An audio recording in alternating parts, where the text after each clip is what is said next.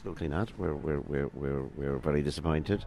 We came up here to win today. Knew it was going to be tough, but we came up short. And Clare deservedly, when the game was there for the take in the second half, they took it and we didn't.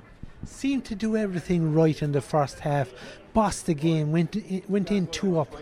Yeah, we were happy enough at half time, but look, these games are 70 minutes plus, and as I said, halfway through the second half, when the game was there for the taking, Clare took it and we didn't. Yeah, when sort of play opened up there in the second half, like they seemed to be the team that were creating the chances, even though they weren't taking them, but they were the ones that were driving towards your goal.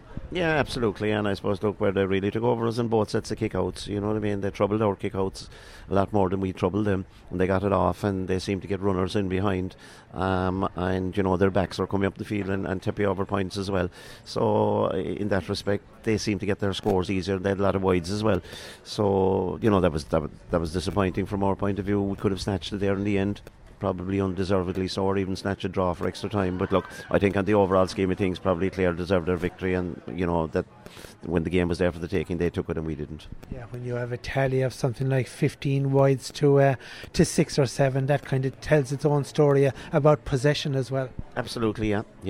I thought, at times our defending was excellent, and we made them shoot under pressure, but it was getting our hands in the ball and getting our hands in good possession. I think that that's what cost us at the end of the day, and that's why Clare won today.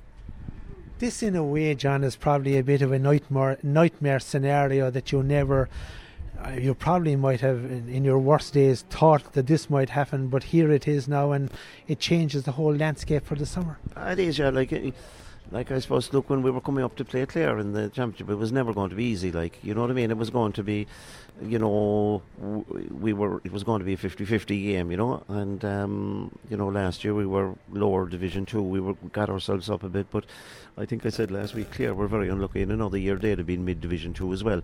They were playing at home, and it was going to be difficult, so I think people had maybe written off Clare a small bit prematurely. They were in the quarter-final last year, so look, they're a seasoned team and they've been there before, and when the sniff of victory was there, they were able to take it because of that experience. Your cause wasn't helped either by the injuries, and Brian couldn't even start today. That I suppose it was, but look, that's part and parcel of the games. Your every team has injuries, and Clare had a couple of injuries as well, and you can't be putting it down to one or two injuries. We had a panel that we thought, and we had a team that was good enough to go out there today and win the game, and we didn't. A month's time will be the earliest we'll know about the qualifiers. Cork will probably wind up as the fourth seed. Yeah, we take that now. You know what I mean? If we were in the Samaguire, you know what I mean? A set of results could go against us and we mightn't be there. So, but look, there's a lot of work to be done between this and then, and hopefully we can get back to the drawing board and do that work.